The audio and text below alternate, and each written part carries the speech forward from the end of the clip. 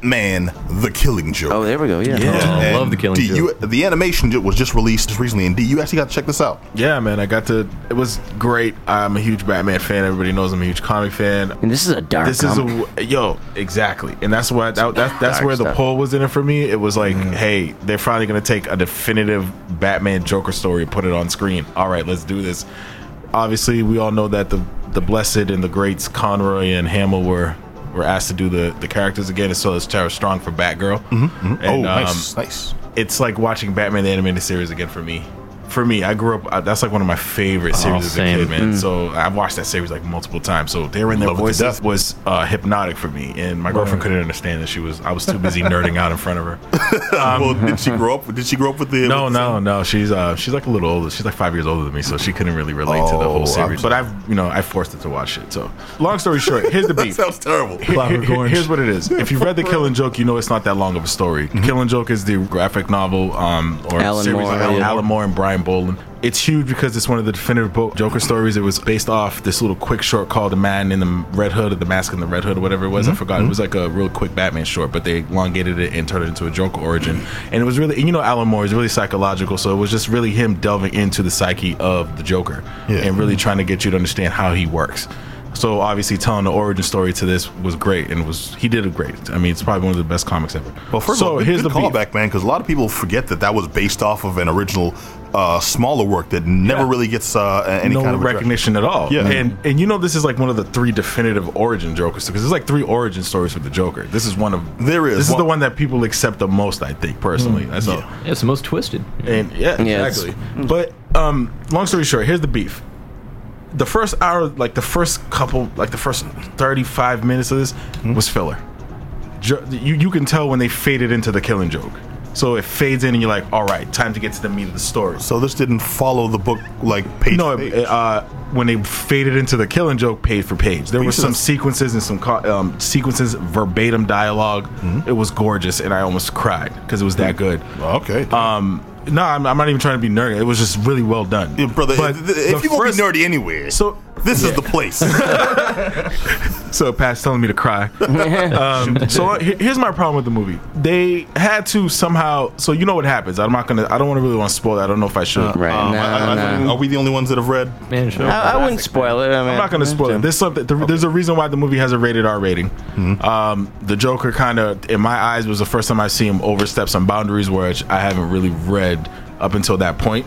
So when I read it, I was like, wow, like he officially became the best villain of Batman's rogue gallery. So that's why I enjoy The Killing Joke so much. So with that said, when you watch the Killing Joke portion of this movie, you're going to enjoy it, and you're really going to get a really good depiction of what the Joker is really. The first half of this movie was them trying to get you to feel for Batgirl. That was the problem with this movie. So they had to add in this extra filler stuff. They had to make you feel for Batgirl, for Barbara Gordon, in order for you to realize what happened. Kind of shoehorn in the sentimentality. So then here's the beef that everybody's fighting about. So apparently, one day, the first 30 minutes is them running, doing missions, Batman and Batgirl, just doing the Batman family tag team thing. And on a mission, he smashes. and it's like, wait a minute. That's how it's written. Okay. Too. Mind you, I'm sitting with my buddy who's like a huge Batman fan, and we're like, mind you, my girlfriend's in the corner somewhere. So long story, so we're just looking at. He's like, wait a minute, this isn't good because it's gonna lead into this. This didn't happen in the book. He's all canon, but I'm like, well, you gotta make exceptions for adaptations from source material to whatever. Yeah. So from there, they had the baby. They named it Azrael. From there, moved on to. Hence brings me to the funniest part of this movie. Village. So after he smashes, this is the funniest part of this movie, and this is the only part I'm gonna give away. It's the day after. Mind you, they smash it in their costume, so he's like, "Oh, well, you better." And she initiated, just so you know, she initiated. I bought that Spanish for a reason. Yeah, right. She calls him. He's driving. He's going. Batgirl, do me a favor and wheel this Wonder Woman lasso. And she's just basically trying to have short talk with this guy, and he's like, "Yeah." And this is Batman, so he's like, "Hey." So she calls him, "Hey." She's like, "Hey, Bruce." "Hey." Blah blah blah blah blah. Some other stuff. He's like, "I'm on a mission right now." Blah blah blah blah. She's like, "Well, what about after the mission? What are you going to be doing?" He's like, "Yeah, no." So, and then she's just like, damn it was just sex, Bruce. I just wanted to go back to the way it was in the beginning. And he's like, no. And he hangs up. Yo, I rewinded that part like 4 times. Batman becomes Mr. Freeze. You only get to see Batman in relationship situations other than Selena Kyle when he's Bruce Wayne, when he's not in the Batgirl. The only other time that you see him involved in type of romantic situations when he's with Catwoman, running missions. I guess he gets off on that. So long story short, so for him to be in this situation, in all fairness, brother, if a woman in a cat suit was chasing you constantly and she looked like that, they did a great job with the Killing Joke adaptation. Like I said, the whole Batgirl forcing you to take this character in is a little forced, but whatever. The Killing Joke portion of this movie was great. It was well done, verbatim dialogue. I mean, Hamill and Conroy and Tara. It's just like symphony work. You know what I mean? One question, real quick, because you mentioned the voice work. I know a lot of this has Mark Hamill portraying the Joker before the Joker. Yeah. How did that come across? So when he depicted the Joker, it was smooth. You didn't hear the insanity in the voice. He did a great job of making sure that he humanized him as much as possible before he fixated into the transformation into the Joker. And you didn't really hear it until that incident happened that caused them to basically become delirious and insane. I don't want to give it away because it's actually a really good twist to the story.